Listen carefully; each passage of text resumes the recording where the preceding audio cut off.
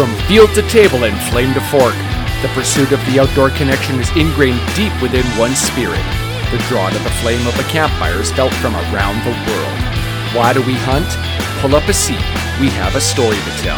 Welcome to our campfire.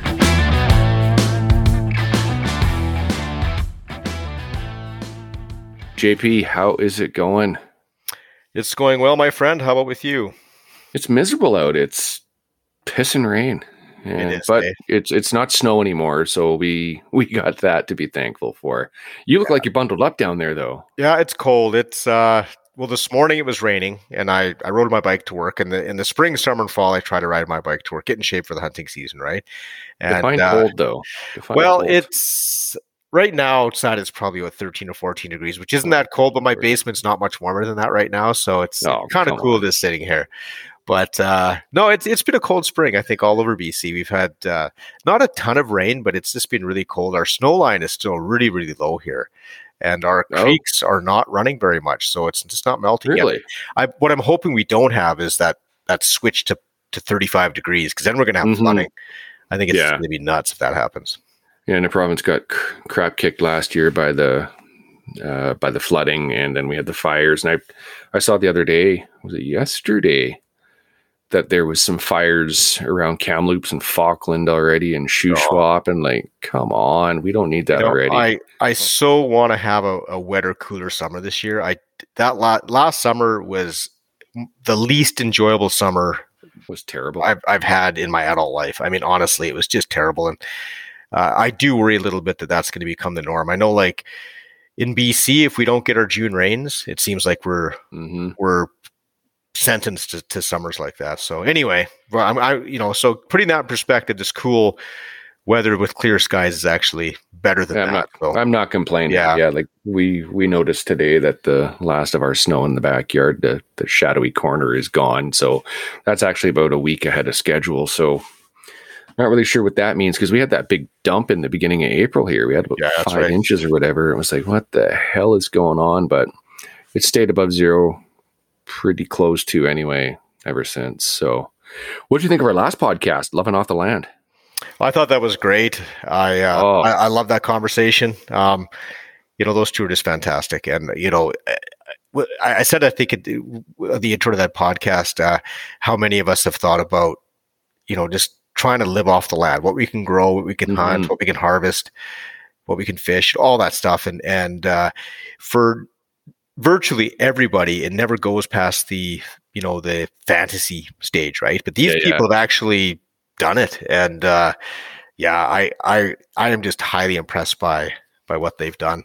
But I'm always highly impressed by people who really take responsibility for their own food, right? And that's really what they've done. And actually, for this podcast, we've coming up here with Steph. I mean, she kind of falls in that category too. Like, here's a young woman who is a super interesting person. She's a vegetarian, married to a hunter, and has really taken responsibility for food in her own life. And she's got a pretty cool story too. Yeah, it's another Steph. We had Chris and Steph from Loving Off the Land, and now we got Steph Nikas. I said that right, didn't I? Yep, sure did. For this. And she's one of our iHunt stars, and a super popular video we had, and we figured it would be a great fit to have her on to tell a little bit more of her story that she couldn't tell in the 3 to 4 minutes of video we got of her. So yeah, it's as they say, when a marriage happens, sparks fly, right? That's right. But this was a conversation I wanted to know how those sparks flew, but not in the sense that people would tend to think, right? A vegetarian marrying a hunter, that's not normally what you'd expect. But I love how she gets into the hows and whys of how she supports hunting. And it was great. I loved it. No, absolutely. And I think her perspectives are great. And she, to me, she really encapsulates a lot of what One Campfire is about. I mean, really what we're endeavoring to do is bridge that gap between the hunting and non-hunting community, so that we can have constructive dialogue and try to understand each other better, right? And I think she's done that. Like, she's somebody who doesn't hunt, doesn't eat red meat. She eats fish, but doesn't eat, I guess, meat in general other than fish. And yet is supportive of her husband's hunting because she knows that it's a ethical, sustainable way to bring meat into the house for her family. And I think, that's pretty danged open-minded, right? And that's kind of a rare thing in our society, it seems. And I was really happy to have the chance to chat with her. Yeah, totally thankful for the almost hour she spent with us. And I don't think we need to give away too much. So with that, we will roll into episode 12 of the Campfire Conversations. Enjoy. The perception of hunting, has changed. It's our duty now, our responsibility as hunters, to change it back. And we've spent the last few decades trying, espousing that message, preaching that message about wildlife conservation. It's fallen on deaf ears, all of our attempts. I think what we have to do is maybe appeal to the emotional side or the visceral side. We have to tell our story. We know what we are. We know how deeply we care about wildlife. It's just the people out there that are voting to get rid of hunting, they don't understand our stories. Sometimes we have to translate it to something that they understand.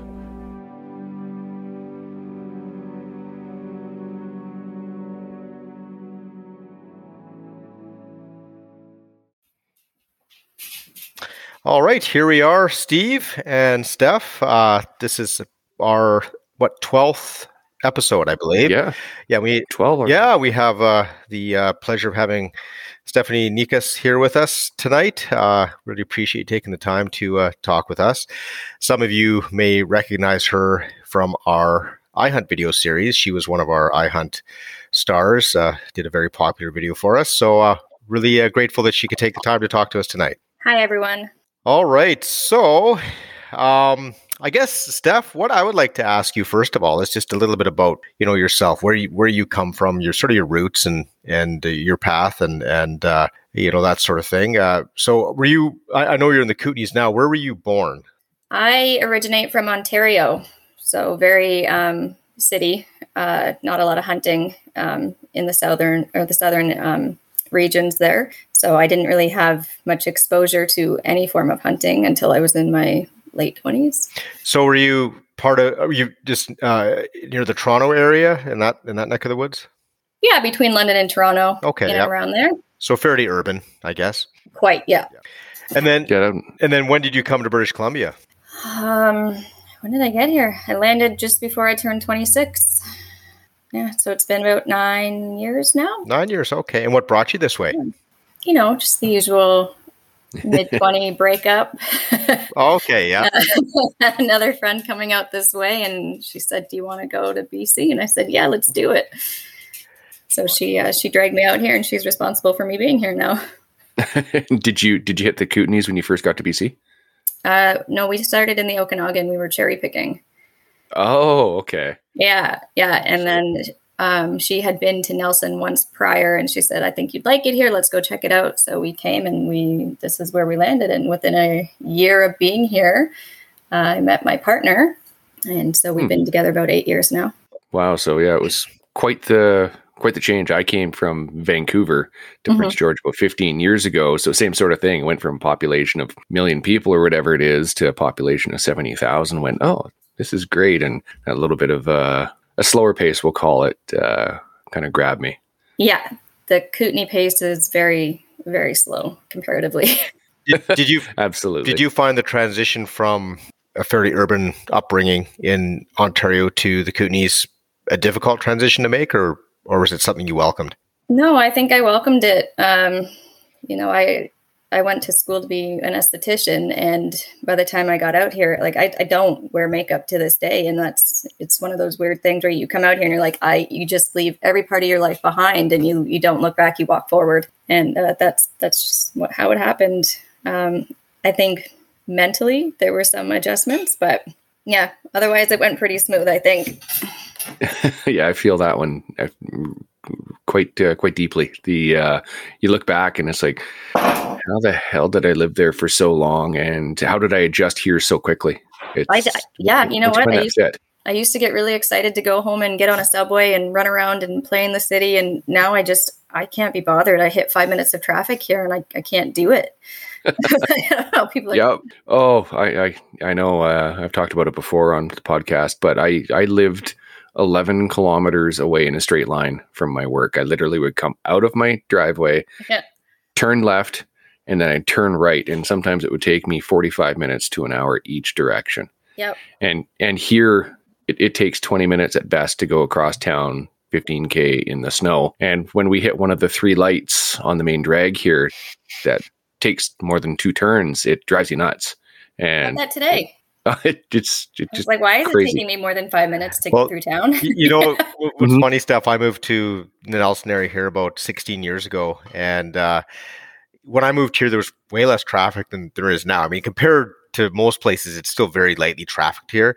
But, you know, I hit the 4-way stop at the west end of Nelson there, and you might have to wait for 2 or 3 minutes. And, you know, I'm appalled by that because 10 years ago, you really didn't have to wait, you know, and I'm thinking, wait a minute, maybe I should compare this to other places I could possibly live. But, you know, unfortunately, or fortunately, it depends on your perspective. But for me, I think it's a double-edged sword. The West Kootenays has not escaped the growth that we're seeing in other places too. So it is getting a little busier here. But I mean, it's still a long ways away from, you know, the urban regions of Southern Ontario, but it's different than it was. It is. But, you know, Alex and I, we every once in a while we're like, oh my gosh, it's so busy here. What are we going to do? Like, where are we going to go next?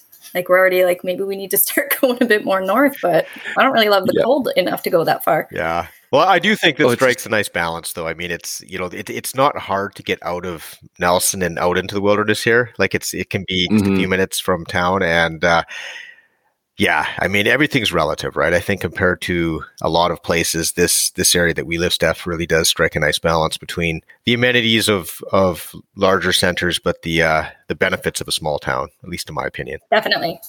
Oh yeah, I totally get that. I was at JP's house, 2 weeks ago now? Yeah, something like that. Yeah, 2 weeks ago now, 2-3 weeks ago now, whatever it was, and it's a 12-hour drive for me, and just watching the landscape changes. I've been to Nelson before, but I'd never driven the way I had when I came down the first time. I landed in Castlegar and drove in, and then we drove back, but we went through the Okanagan. So coming up through Slocan and New Denver, I think it is, and up through Caslow and all that, it was just crazy. The difference in how the terrain changes and how you go from what looks like a small town in Nelson to these little tiny towns, and we're just so blessed here in BC to have that connection just hours away, no matter what direction we go, no matter how busy it seems. Yeah, definitely. So Steph, now one of the things that's interesting with your story is that, I mean, you're a vegetarian who's married to a hunter. Now, did you grow up in a vegetarian household, or is that something you Nope. adopted yourself? Nope. That's something I came into on my own when I turned about 20. My mom was she was, you know, a farmer's kid. So they ate chicken and cow and all the usual stuff. You know, one of my favorite dishes growing up was this Coca-Cola chicken that my mom would make. And, right, you know, like the thought of that really grosses me out right now, mostly because of the Coca-Cola. But I hate to say this. Do you remember the book Skinny Bitch? No, rings a bell to me, but I'm not sure why. Okay, these 2 vegans, they had this book, and then they had a cookbook, I believe, or a part 2 with recipes, and convinced me to go vegan for a time. And I think it lasted about 2 months, but thereafter I just never went back to eating meat. So but they got their claws in real good, and that stuck for until now. So wow, yeah, and so, what were your motivations for no longer eating meat? Was it mostly ethical or environmental? What were your concerns? I would say initially for health. I was of that mentality of, too much meat, too much dairy, inflammatory issues within the body, and kind of taking that route. I also love animals. I have a huge affinity for them. And eventually I think it became more of a moral issue where I started to understand, not all meat is bad. And yes, you can have dairy and it's not going to be terrible for everyone. And it's still, I can't look down the barrel of a gun at an animal and shoot it.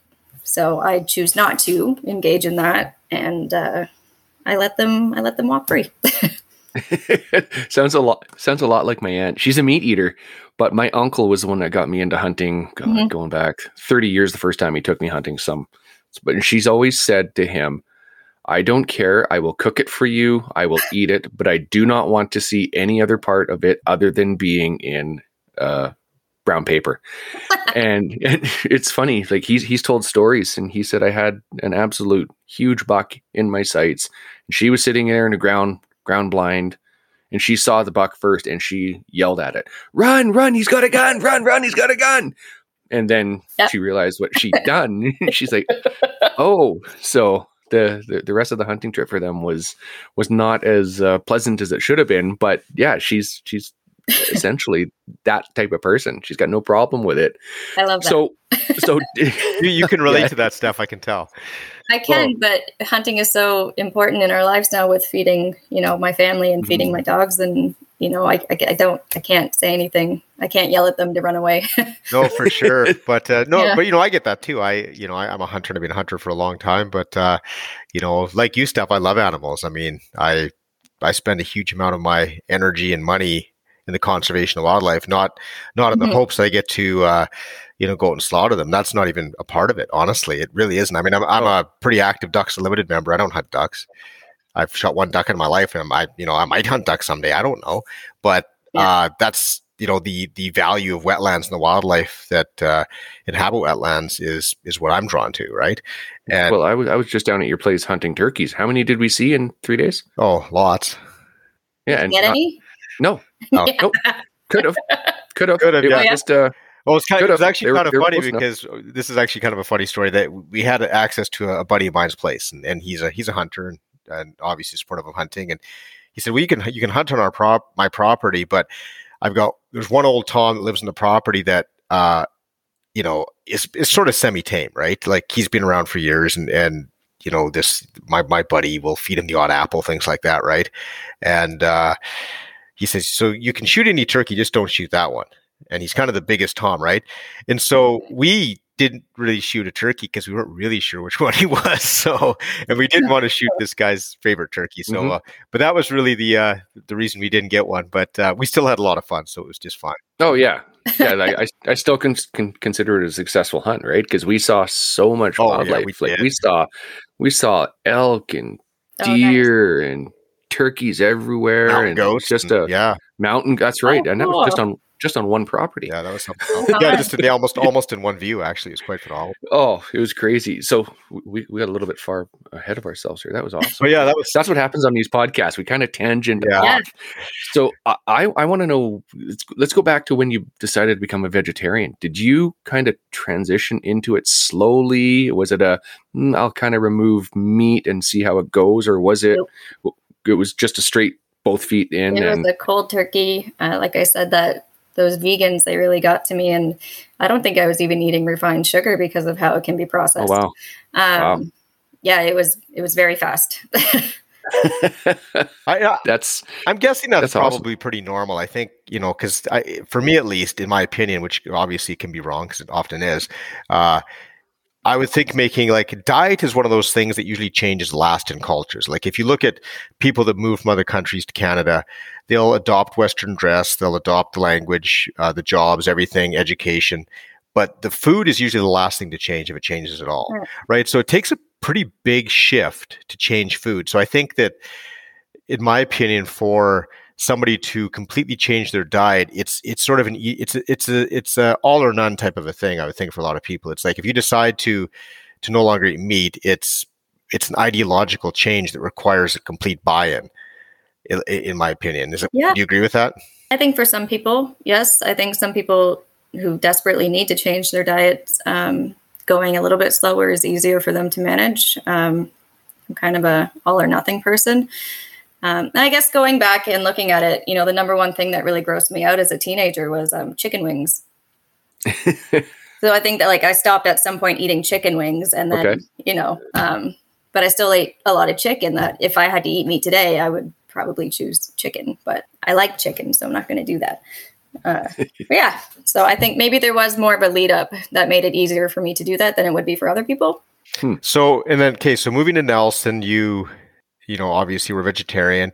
And when did you meet your partner, did you say? 2014. And that was in Nelson. That was in Nelson. In yeah. Nelson. I met Okay. him at potluck. Okay, excellent. So, okay, so your partner then, when you met him, was he a hunter at that point?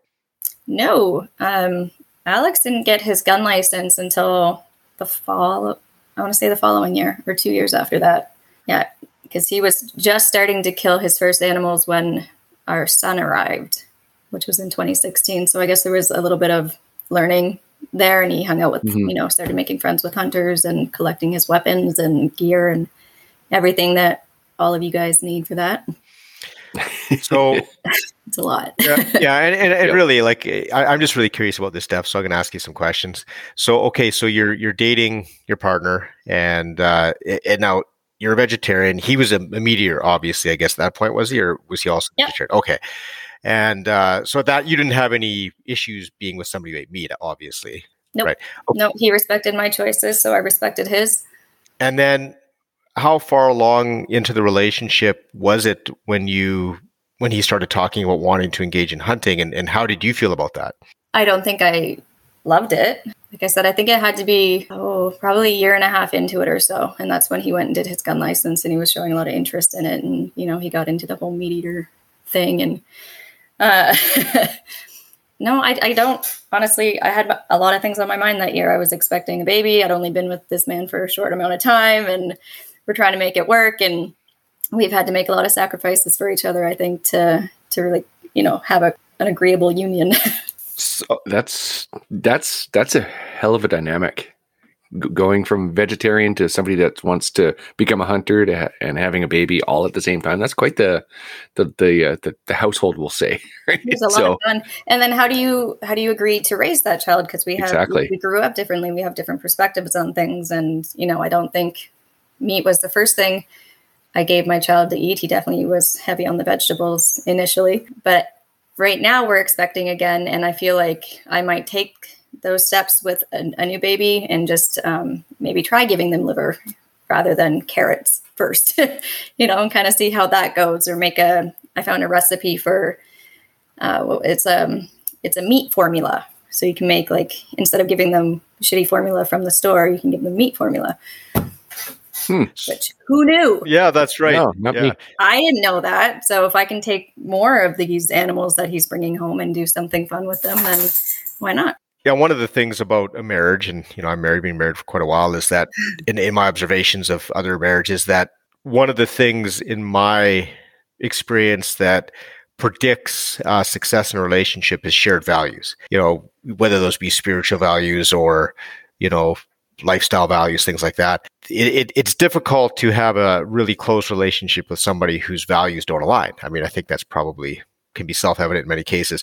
Now, by values, though, this is the thing: is what is a value, and what do values mean in this situation, right? That can become a little more complicated. Like you're a vegetarian, you're with your partner who is expressing interest in hunting. You weren't crazy about it initially. What was it a moment or a process that brought you to a point where you realized that this was a legitimate activity in modern society if it's done properly? Oh. I think it was definitely a process that we went through where, initially he'd go spend a couple hours out and I'd get mad that he was gone for those couple hours, and then he'd bring home a rabbit or a deer and I'd want nothing to do with it.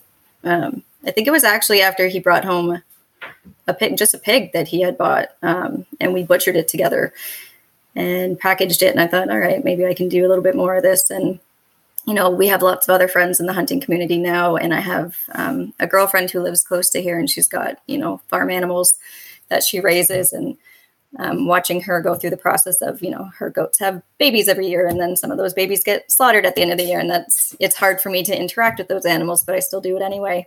So I think it's just, I think we both made sacrifices for each other. And I have these other people now in our lives that I love and they do the same thing. So obviously it's quite the community out here, and you either fit into it or you just don't. And I'd rather be a part of my community. So do you have friends and family that are vegetarian? I had one cousin who was vegan for a while, and she's back to eating meat again. So I think I stand alone. Yeah, just curious how, if you had friends and family that were, how they would reconcile with you being married to a hunter, but that's a conversation we can't really have. No, they're all on his side. I am. Most of my friends are meat eaters. Or I have a girlfriend who, she doesn't eat a lot of meat, and she chooses to only eat happy meat. Right. Yeah. Yeah. All right. That's pretty cool. Go ahead, JP. Yeah, I was going to say, I just to be clear, Steph, too, both Steve and I have absolutely no judgments about anybody's diet at all. None whatsoever. Like, if somebody wants to be vegan or vegetarian, that's perfectly fine for me, and it should be. It's not my business at all anyway. I think the interesting aspect of this isn't really that you're vegetarian, because there's millions of vegetarians. It's that you've been able to reconcile the fact that you're a vegetarian living with somebody who hunts, because for a lot of people on the outside looking in, that could be an insurmountable difference, right? In worldview and value systems. But from my perspective, you can tell me what you think, Steph. I think that, and Steve and I have talked about this in the past, gap between a hunter oftentimes and a vegan is pretty narrow.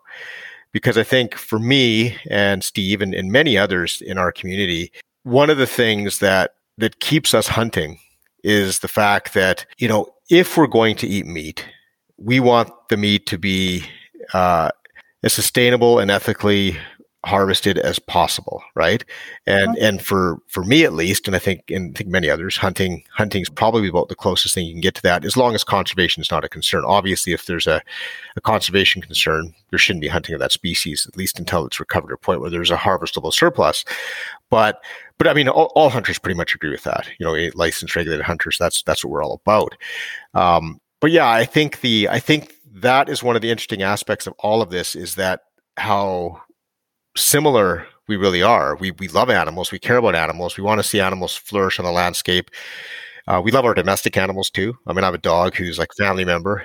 We have a cat that is scared of me, but we still love our cat. And I wonder why. only likes females. It's a male cat and is scared of males. Like females. I saw the cat once. Oh yeah, in that weekend. Yeah, I've never done anything other than the only time he likes me is when I'm going to feed him, and then he rubs up against my legs. Oh. And then when I pick him up, he purrs and I pet him, and then I set him down. Then after he's done eating, he's scared of me again. And I'm thinking, like, if I was going to hurt you, wouldn't have I done it at that point when I had you in my arms and rather than pet you? But yeah, he hasn't figured that one out. Not all creatures are created equal. No, that's right.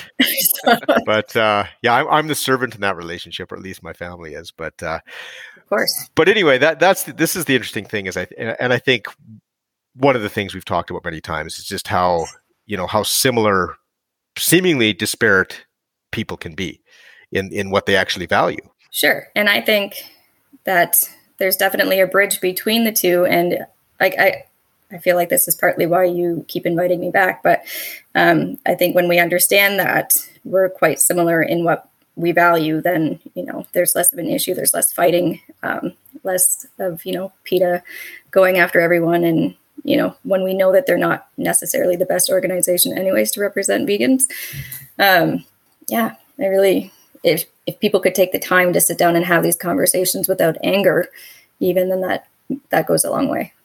I agree. Completely agree. Yeah, the emotional side is what, unfortunately, organizations do tend to grab a hold of, right? And they run with it. And you see some of the fundraisers are completely not factual, we'll say, and they grab the people that sit on the sidelines and don't really understand just how similar vegans, vegetarians, and hunters and consumptive users are.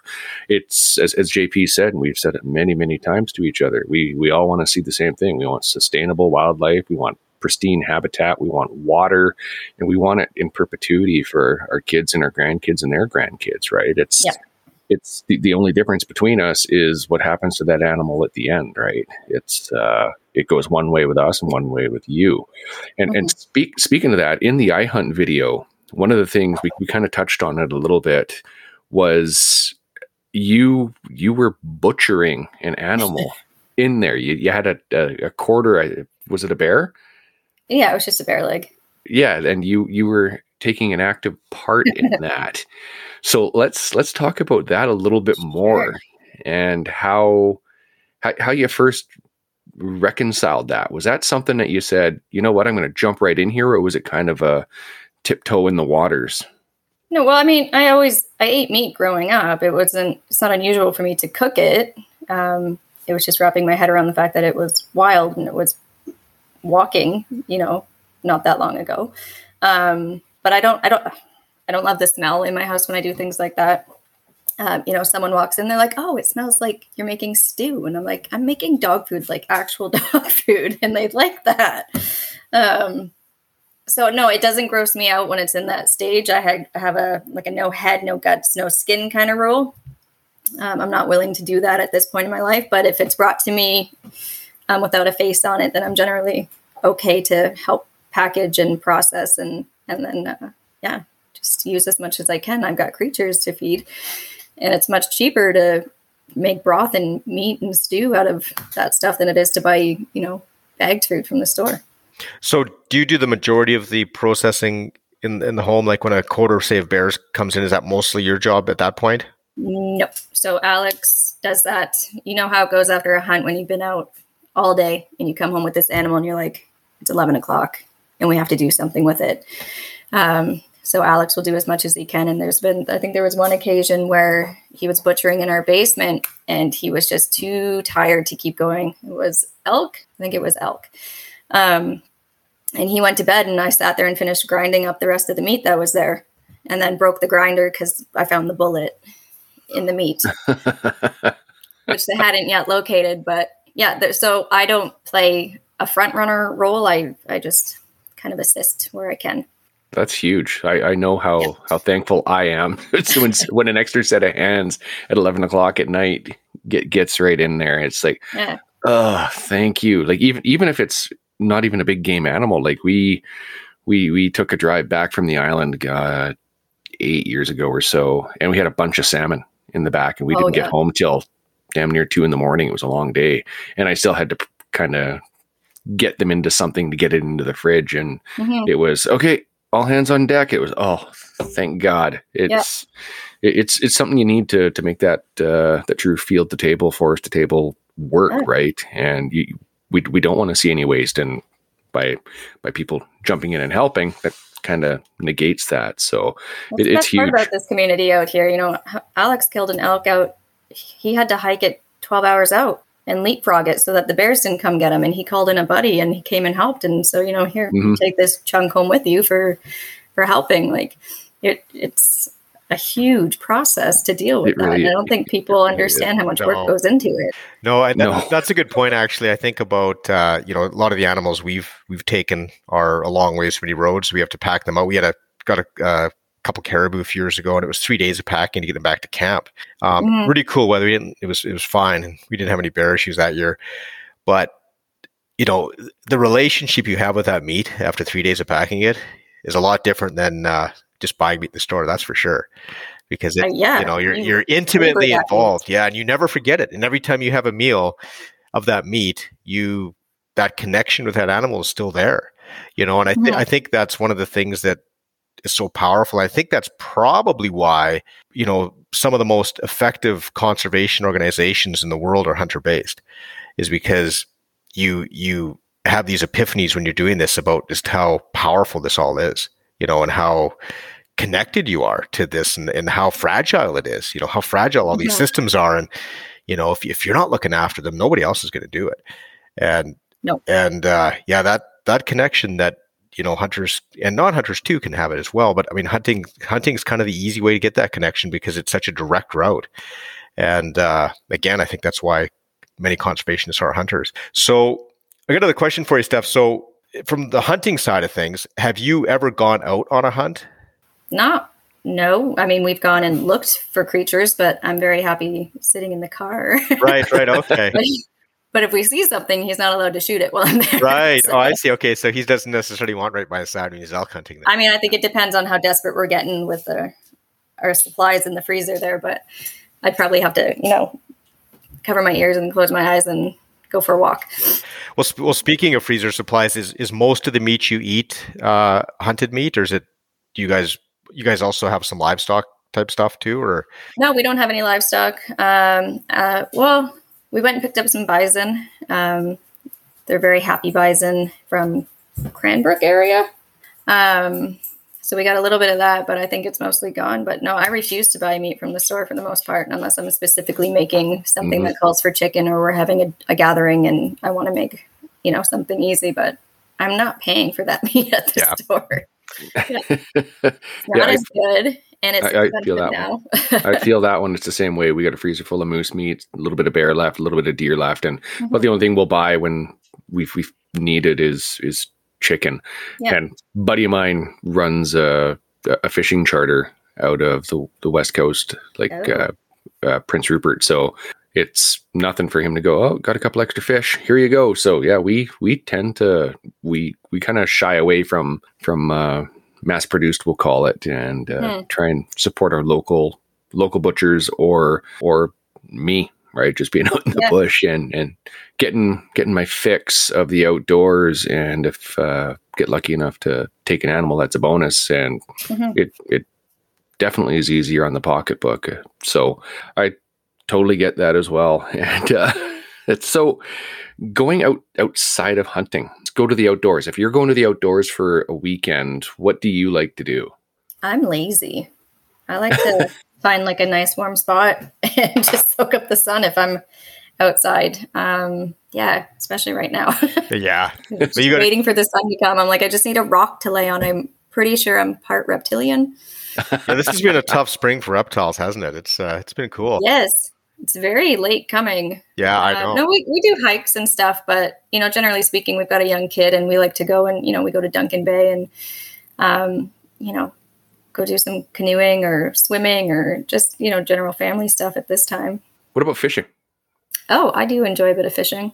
Oh, okay. So you take part of that. Okay. That's, fish I don't relate to them the same way that I do an animal. I don't want to kill a fish, but I don't have a problem eating them. Okay. Oh, so you eat fish then? Yeah. Excellent. Okay. If my body says eat it, then I will eat it. Yeah. Right. Okay. So what's your favorite fish when your body says I need fish? Oh, I mean, we have a lot of trout here, but I much prefer halibut, but we don't have any halibut close by. Yeah. Halibut. Next time I'm down in, you gonna bring some fish? Nelson, I'll bring some halibut for you. Perfect. Thank you.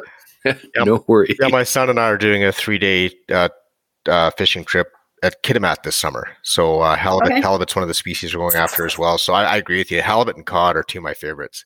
I like salmon too, but that's the thing about fish in our family is virtually all the fish we eat are fish that I catch or my son catches, right? We just never buy fish, but we catch it, we eat it, and I love it. Like I have a smoker, I smoke a lot of fish, and we eat a lot of fresh fish too. And my family loves it. My daughter is not a huge meat eater. She just doesn't like a lot of meat. She just doesn't like, but she really likes fish. So that's always, it's pretty important for us to have fish in the house. But so you said Duncan Bay? Is that are you talking about Duncan Lake or is there a different bay? Yeah. Okay. Yeah, no, Duncan Lake. It's Duncan Lake. Sorry, it's Duncan Lake. Okay, yeah. What do I know about it? Oh yeah, okay. Well, Duncan Lake, that's my stomping grounds. I have a cabin up there. Oh, you do? Yeah. Oh, that's awesome. Yeah, I spent a lot of time up there. Yeah. I like it because the water is warm. Oh, he rubs it in with all the pictures. And we didn't go there when I was there. So Steve always wants me to do podcasts on the weekend. I can never do them because I'm always at the lake, so it's tough. It's hard to. That's why we're doing this at 7:30 on a weeknight, right? That works for me. Yeah, but good for you guys. That's fantastic that you guys get out and fish up there. It's nice country. It's it's pretty wild. Last podcast we had was a Friday morning, and you were itching to go to your cabin, and I kept holding on to the podcast. I mean, you want to go to your cabin yet? We're not done. Just because I could see him itching. Yeah, I was leaving right after the podcast, and I was going fishing, so I was pretty antsy to go. Came back and sent me a picture. Sent me a picture of what? How many kokanee were you throwing in the smoker? 30. Yeah. Wow. Yeah, exactly. And I'm sitting there going, all right, that's no fair. We still got some ice on some of our lakes here. Yeah. Oh, I love kokanee. I mean, and smoked kokanee on a bag with some cream cheese, little thinly sliced red onion and some capers is pretty hard to beat. No, I don't like my fish smoked. Oh, you don't like it smoked, eh? Yeah. No, I think I'd rather eat it raw or cooked, like seared. I like them. Yeah. I like them fresh and just fried. I like to, just fry in the frying pan too. Or we bake them quite a bit too in the oven, and I like that as well. Right. But you got to try that kokanee crack recipe I sent you. I will. Well, I've got a few unsmoked ones in the freezer, and I'm going out again this weekend to go fishing. So if I get more, I'll have to try that. You guys got to try this, Steph. You and your hubby. If you just send me the recipe. You get some kokanee. Basically, you cut it into little cubes, and you wrap it in a deep fry, like a deep fry batter, and put it in crushed up cornflakes and deep fry it. Deep fry it like little nuggets. Oh, so awesome. Good. I'll write it out for you and we'll get it to you. You'll absolutely love it. You can do that with chicken too. Yes. You put some mayo on it and roll it in cornflorns and it keeps it really super moist. Yeah. Mayo. I've seen people put mayo on steak. That's a fun one. Yeah. My hunting partner does that. He'll fry steaks. He'll put a big slather of mayo on each side and fry them. And the mayo goes away. Like it becomes clear. But it's really quite good. Well, it's mostly oil, right? Well, that's what it is, right? I think it's just the fat. Yeah. One of the craziest ones I ever had was going back, 20 some odd years ago. We had steaks at a buddy's place, and his parents had wrapped steaks in newspaper and soaked them in water for 24 hours and then peeled them off. And it was the most tender steak you would ever dream of. You didn't taste. I was like, what? You're screwing with us, but where do these techniques even come from? Who's the first person to do that? I'm going to wrap this in newspaper and put it in water. Yeah, it just I don't get it. Yeah, but let's think outside the box, right? And we'll try it. If it's terrible, we don't eat it. We don't do it again. That's wasted food. Yeah. Oh yeah. Speaking of waste, I imagine that's a big part of why you're okay with the hunt, right? Is there's no essential waste, right? Use it all. Exactly. Use it all. Yeah. You're mentioning dog food. Like, what do you do? What's the process for dog food? So Alex's fall bear we took and we ground the entire thing, and I just take that and throw it in a pot with whatever vegetables that I think they need, and fruits and stuff, and whatever's left over from the scraps of that. Right. So we take the leftover bear scraps, we grind it all up, and I use that to make dog food and make it like in a giant pot with broth so that I can give my other dog the broth because he does better on dry food randomly. Okay. Yeah. Huh. And your dogs are fairly enthusiastic about eating that sort of thing? Yeah. Yeah. Oh, if I give them like just regular food from the store, they just look at me like, what is this? Yeah. And you spoiled them. They're very spoiled now. But it's honestly, it's just any scraps that we have. Sometimes I have to buy liver from the store just to beef it up a bit. Right. Yeah. And that's what a lot of people that they don't understand about hunting too, is we try and utilize as much as possible. And as you said, dog food and bones for the broth. And I know some people that, one guy up here, he's a butcher for wild game meat, and he gives away all the rib bones and the cartilage and stuff as dog chew toys. And that's amazing. Oh yeah. And whatever doesn't get consumed or used by a human gets returned to nature, and you can go back to that dump pile in 24 hours and it is gone. I bet. Like all the scavengers, the birds and the foxes and the lynx and the wolves and the coyotes and you name it, they get their smorgasbord. So there's no real waste, right? It's where is he taking it? Is there danger to hunters around here? Some of them are really shitty and they will dump their innards right at the bottom of a logging road. Oh, wow. Right. So I'm just curious, where would you even take that it's far enough away? As far away from civilization as possible. There's a legality that says it can't be within a certain distance. I think it's 400 meters or something of an occupied dwelling. I'd have to double check. Or anywhere that humans can reasonably be expected to encounter it. So you can't dump it in your trail systems or right adjacent to busy roads. So as long as it's back in the bush, you're good. Okay. So last thing you'd want to do is have a dump pile, which you have seen and come across a grizzly bear that's quite protective of it. So it's not a good situation, right? No, especially this time of the year, and they're all waking up. That's right. They look for that easy food source, and you could be it if That's you right. come across it at the right time, wrong time. I like to stay out of their way. Yeah. Well, there's very little waste in nature. I've last year, my hunting partner and I went up north and we went moose hunting, and we went to the spot where I had shot a moose 2 years prior. And that's where we had it was on the ground there. So we field dressed it and we hauled it out of there. But of course you still have some of the gut pile and the blood, right, left behind. Mm-hmm. And there was, it's pretty poor soil up there, and, lots of scrubby little willows and bunch grass, that sort of thing. Where that moose had died and where we had processed it was about a 12-foot by 12-foot patch of just super green, luxuriant grass. The nitrogen. Oh, yeah. The nitrogen was well used. It just goes to show that all these parts and pieces just continually get recycled over and over, including the stuff we're made of. We're part of that too. Eventually, That's a new thing. There's a company in the States that's doing that. They'll take your body and they'll put you in a big container and they'll turn you into soil. Oh, is that right? And then they'll bag it up and give it back to your family, and they can do what they want with it. Yeah, I saw something about the being planted with a tree or something, or mushrooms or something. How does that make you feel, JP? You're a mushroom. Well, I'd love to be part of my mycelial mat someday. Just imagine picking somebody else. You never know some of these morels you're picking. And that's cool, man. I love that. Somebody else. I that one of the things I'm actually really drawn to with my views of nature is that connectedness between all these living and non-living things. I find it just incredibly appealing. And when she started, this is a whole other rabbit hole. We were not going to waste your time with this stuff, but I'm a big mycophile. I like picking mushrooms. Yeah, he really is. Once you start learning about how important fungi are to forest ecosystem health, mm-hmm. and how incredibly complicated these systems are, they're so sophisticated. They're like neural networks. They are. And they're like trees. Yeah.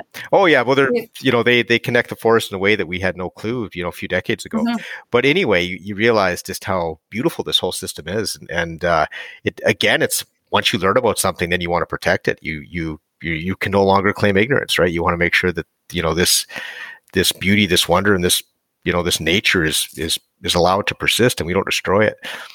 But yeah, it's, that connection between these things out in the wild and how they've evolved together over millennia to function so beautifully together is really a wonder. I always just really appreciate that anytime I'm out in the wilderness. Yeah, mushrooms are great. You should be out there looking for morels right about now. I know, it really should be. And I'm probably going to. I just, probably.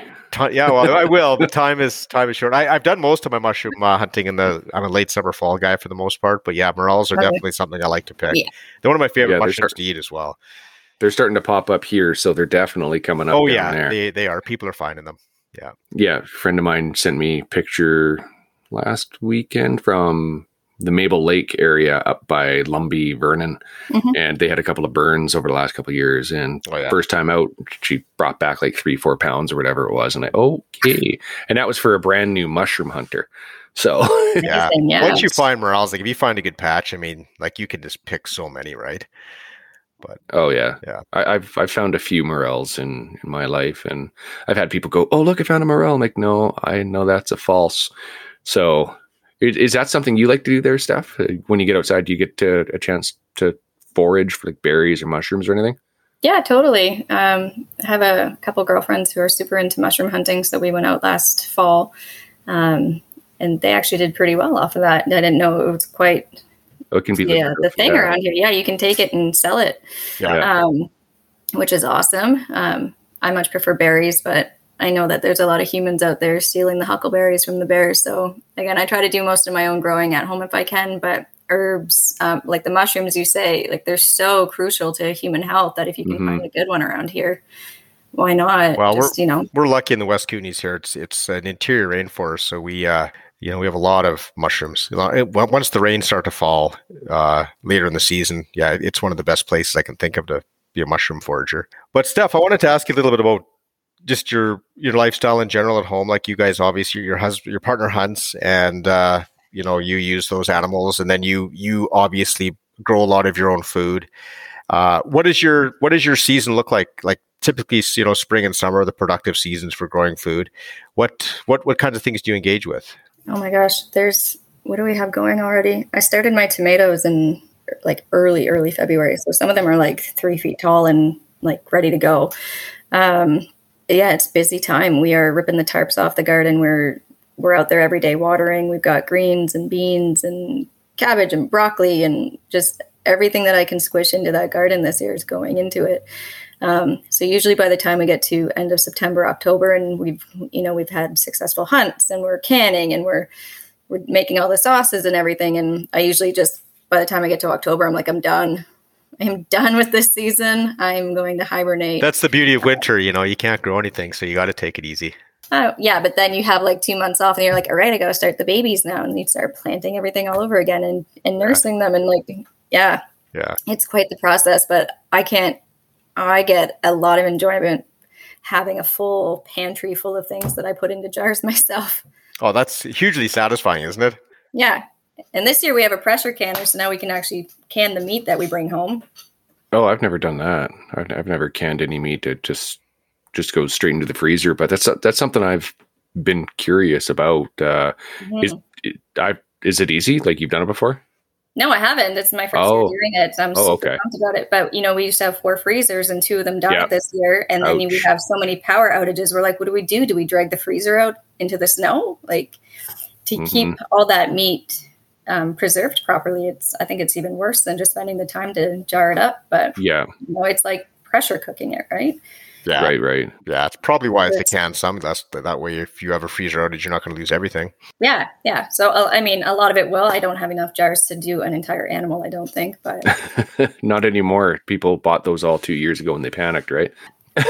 So Steph, we're sneaking up on an hour here, and we really appreciate you taking the time to talk with us. And I guess the last thing I'd really like to ask you is, because your story has been very popular and people have had a lot of questions about you and your story with the iHunt video. Because the divide between the non-hunting and the hunting community can be pretty large and kind of destructive sometimes. You're somebody who's bridged that divide, I think, because you live in a household that hunts, yet you've maintained your diet of you're vegetarian and you've been able to reconcile those things. What would your advice be to people who are maybe on the polarized edges, of that divide? That's a really good question. I think, love conquers all, really. You can, you're not supposed to judge a book by its cover. And I think taking the time to meet people and actually listen to them and, hopefully they're not shitty people. We still come up against really awful hunters here who just want a trophy. And, my partner would be the first person to report those people. So I think for people in my community, it's really about tolerance. We tolerate you, you tolerate us. And I think it's just that easy.